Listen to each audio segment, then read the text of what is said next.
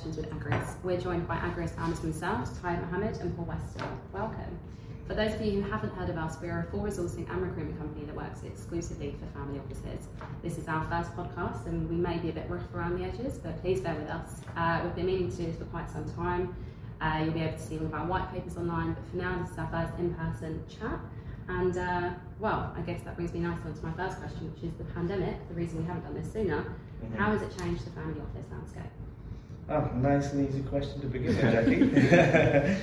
I mean, in a nutshell, the changes have been seismic, of seismic proportions, and if I can categorize them into three buckets, I'd say the change within family offices themselves, the change within the attitudes of the candidates, and the candidate space in general, and lastly, I'd say the professionalization of family offices.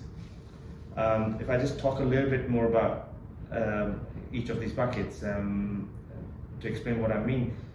Family offices, post-pandemic, have a much more increased appetite for riskier asset classes. It's almost like their risk profile has slightly changed since the pandemic, because they've probably seen the kind of double-digit returns that was there to be made, the availability of the dry powder in general, and just the initiatives that they took, and that's done really well for them. So what's happening is family offices are aggressively investing in that space. So what I would say is it's not just necessarily within the private markets, but I'd say that the risk profile has changed slightly since the pandemic. Because I think if there's an opportunity that's slightly more riskier, they are still considered a lot more now. The second aspect is obviously within the candidate community, and which obviously, post-pandemic, it's become the norm to have a flexible work-life balance. It's almost taken for granted that you can work remotely or work a few days from home. I mean, a few years ago, even prior to 2020, this would be classed as a luxury. But today, of all the years of doing this, for the first time I know of candidates who turn away a job because there's no flexibility in the role. But at the same time, family offices are a little bit hesitant to this, or resistant to the actual change. And that's where we feel that there's a little bit more of an education needed and a little bit more of adaptation needed for family offices, especially when they're trying to compete with these sell-side firms for the candidate, because that's where a majority of that candidate pool comes from. And lastly, I think the biggest change post-pandemic would be just in the general professionalization of family offices. I think family offices, and in the past we'd say that the beneficial owners of family offices would have made their money from very professionalized, public listed companies, but when it comes to their own family offices, it was very haphazard and run not necessarily in the most professionalized way, almost in a way like a man and his dog running this family office. But today I think it's a different case. Family offices are having really good governance structures, really good protocols in place, hiring the right sort of teams, compensating them well, and I think it's very important because it's essential to thrive in today's climate. Okay, yeah, I agree. I'd add to that, because obviously we've seen a lot of, probably pre-pandemic, there wasn't as many board and investment committee roles. We'd probably agree on that. Yeah. And of late, there's been huge, and obviously it's around governance, making sure they're structured. We've been placing a lot of board seats, whether it's just to advise on investments or to educate the next generation. So I definitely feel that professionalisation is happening. And even maybe if we're talking about like compliance, obviously there's a lot of talk about regulation coming in. Yeah. But we, hiring a lot more legal and compliance roles, to make sure that they are meeting all the professional standards, whether it's in the UK, in the US, or wherever these guys are based, I'd say. The only other thing I'd add is, I think family offices are also becoming cognizant of the fact that they need to really pay attention to retention more than ever. Because it's hard enough, right, even in the best of times, to hire people, especially when you're working for a family office, with all the challenges that they have and the cultural fit that they're trying to establish and everything else. But can you imagine the cost that goes with all this, and then they lose these people because they've not paid them well or for whatever reason? I think that's made them cognizant that, look, this is something they can't afford. So they're really trying to retain their staff more than ever. And also probably just to add as well that when we started this business 12 years ago, you know, it was, you know, without generalising, it was probably a place where, you know, an ex-banker or lawyer would go for the final part of their career. You know, that's pretty fair. A relationship would have been built with the banker and they'll come over. But now it's actually a genuine place for high quality, you know, job seekers. So analysts, you know, from Goldman Sachs, and now seeing family offices as a genuine place to work, you know. That probably wasn't the case. That's brought back so many memories, because I remember I would go to these events and some of these guys, when, you know, would speak to them, oh, what is it that you guys do? And this is, I'm going back more than a decade, and, you know, it was still an emerging space, and we tell them, you know, we specialize within the single family office space, and a lot of people would laugh and they'd say, isn't that like for like a retirement sort of a job, like a dead-end job? You know, there was that perception there, you know. But today I'd say, nah, that's definitely changed. You know? Yeah. Definitely. And they are structured in a way now that you can come and, you know, the career path might not be as obvious. There might not be ladders to climb, but you know, you start building responsibility, you start getting access to greater deals. So, you know, lots of candidates want that. But like Ty mentioned, you know, the resistance for working from home, you know, why a family office is set up, if you ask us, probably the biggest, you know, is to have control, and not in a, you know, in an evil way, but in a controlling, you know, making sure that they're controlling their assets in their life. And I think what the problem principals often find is that they can't, you know, they often feel they can't get control if not everyone's together in the office. They're a little bit nervous that if you're working from home, are they really doing it? But we're trying to educate our clients, it is working, you know. You know, it'd be the same for us. We were pretty like, we can't work from home as a business. Now we can do this a couple of days a week. It really works. You know, you've got kids. It's nice to be around your kids. You know, until they're asking you to help you with homework in the middle of the afternoon. But apart from that, it's you know, I think families are starting to learn that's needed. Yeah. And as you said, it all comes down to people. It's keeping your people, making sure your wealth is managed in the right way.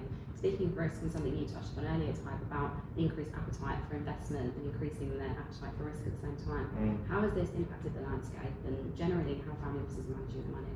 Yes, it's a good question, and it's something we as you know, we do a lot of surveys, and we're just in the process of creating a huge global compensation survey, which will analyse investments, you know, all the elements that affect the family office. But obviously, we've seen firsthand the changes for how investments happen, and when we say that, I mean, we're seeing the types of people that are looking to hire, and Ty may mention about it, risk appetite has changed. So families are now really proactively trying to invest in private equity, and that could be from a direct investment and also increasing their exposure to private equity funds. If they're both these cause problems, because often, you know, the in-house expertise isn't already there. Obviously the fund selection is transferable, whether it's equities or private equity. However, you know, on the direct investment, that's where a lot of families globally haven't got the resources. So we've had a lot of mandates from, you know, New York to Dubai to London, where we're looking to find private equity analysts, which it can be quite challenging, because, you know, you have to, often they're looking to recruit from the private equity firms, and, you know, the private equity firms are equally busy, and, you know, and hiring, and it becomes quite competitive.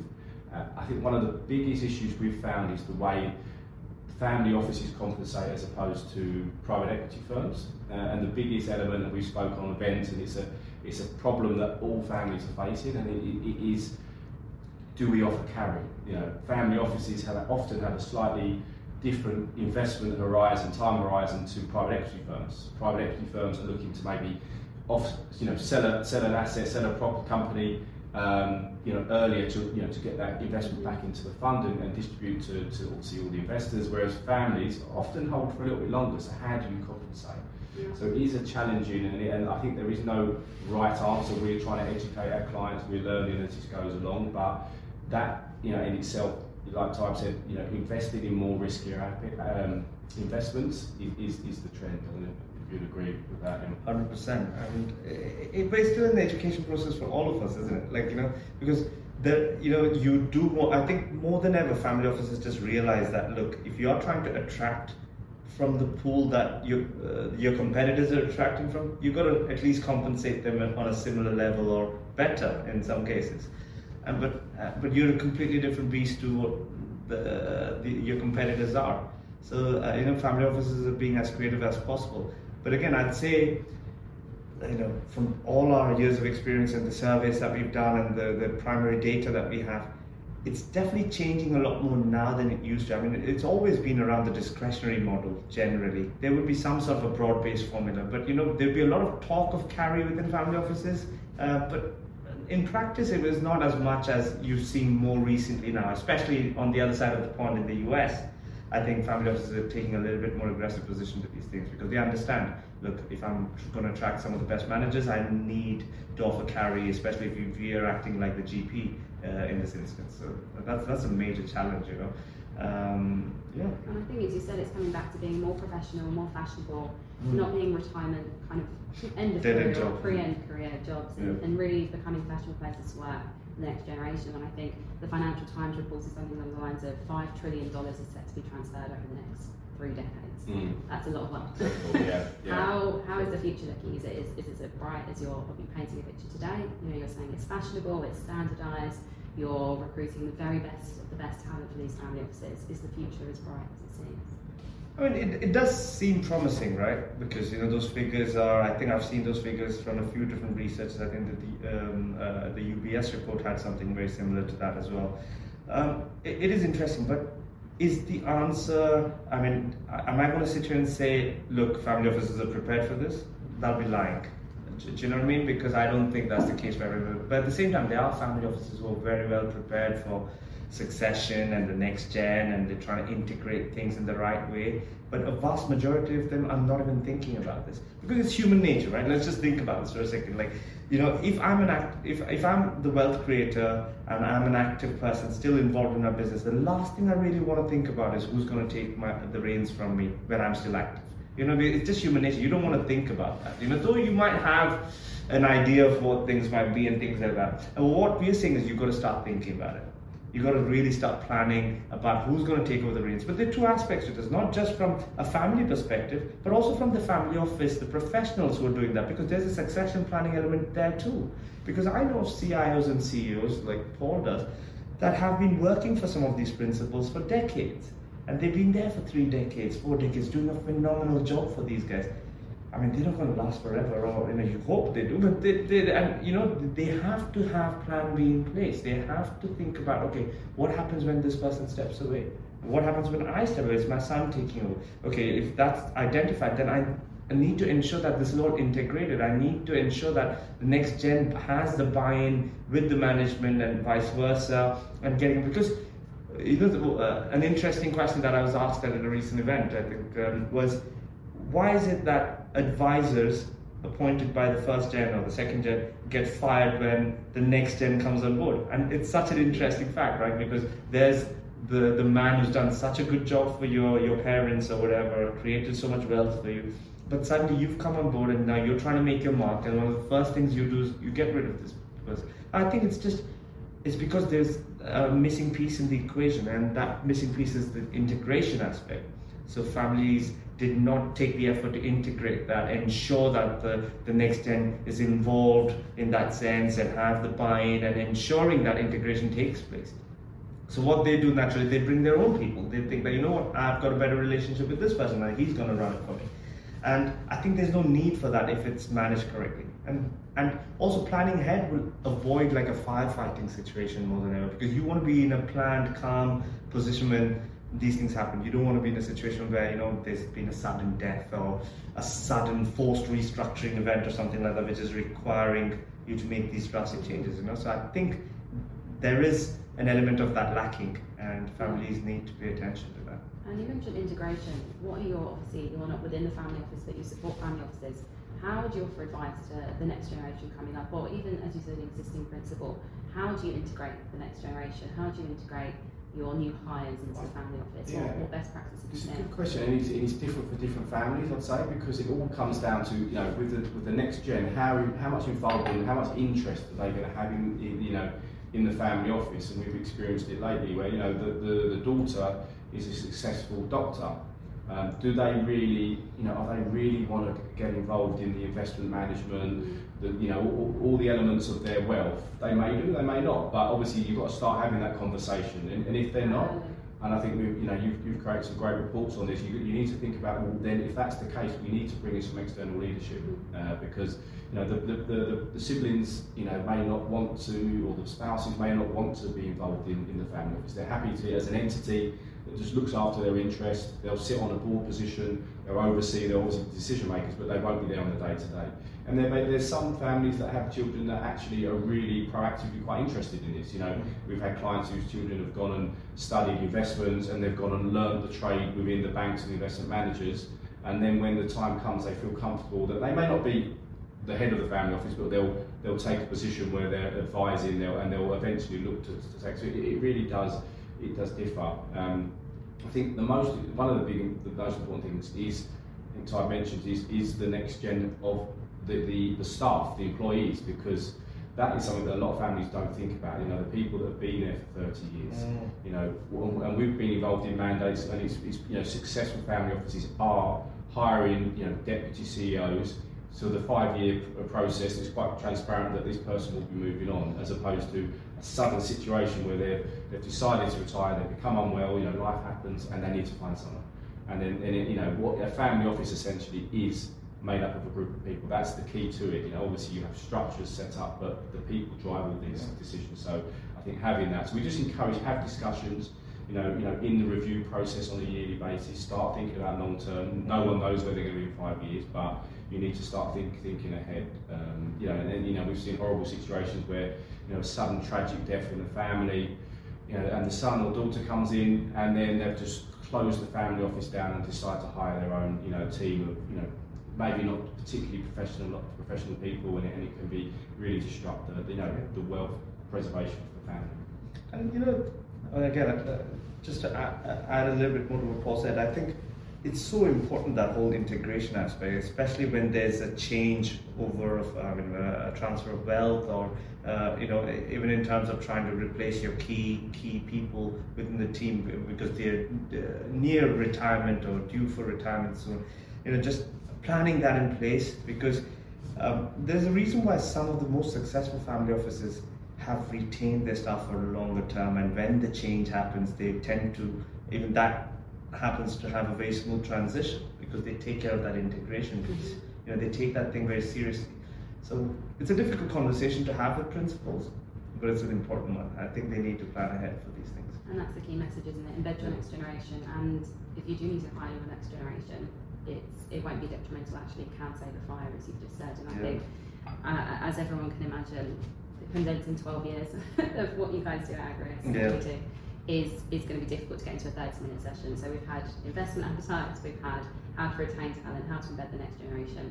What are the key takeaways for family offices listening? Obviously there'll be, hopefully, a few more of these along the lines in the next future, but in the near future I should say. But what are the key takeaways today for family offices listening? I think professionalisation is one of them. I think making sure you have got a professional structure that works for your particular family office, and that can vary. That might mean making sure you've got all the right structure in place for your HR, so you've got the right contracts in place, you've got the right compensation model set up for you, you've got the right people doing the right, and you know what the family's trying to achieve. I think that's definitely one.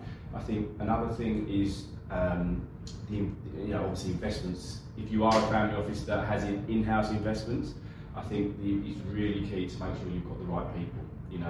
It's really difficult, and obviously there's a balance of using external investment managers and bringing it in-house, but I think you need to really understand, do I have the right people to make in private equity investments? And we've had clients that told us they've invested in hotels on a private equity, and it's taken up 80% of their actual time and resources as a team, whereas it's only 20% of their actual allocation of assets. So they didn't have the right people, they couldn't manage it, so it became a problem for the family. So I think having the right talent inside is really key.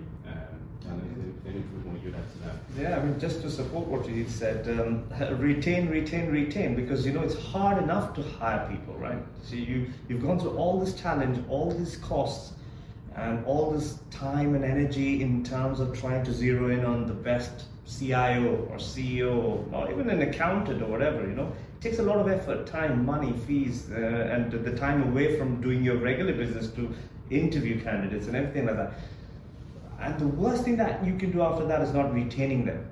And it's quite simple if you boil it. As long as you've got a decent culture in the organization and it's not a madhouse, and they tend to do what they're expected to do, and there's a performance review metric in process, and they're paid in line with the market.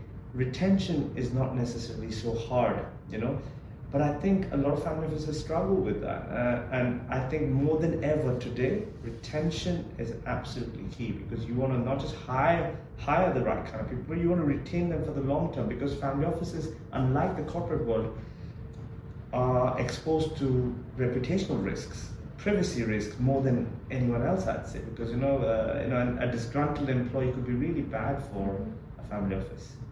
So I'd say retention.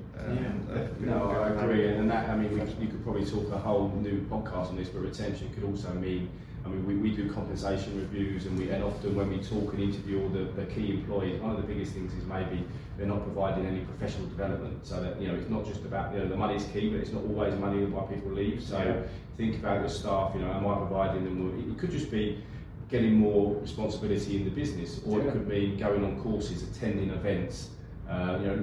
Building their knowledge base, that makes a lot of people happy. So I think that's key. And the final thing I'd just say to add to what the future for family office, I think you need to be realistic, and you need to think.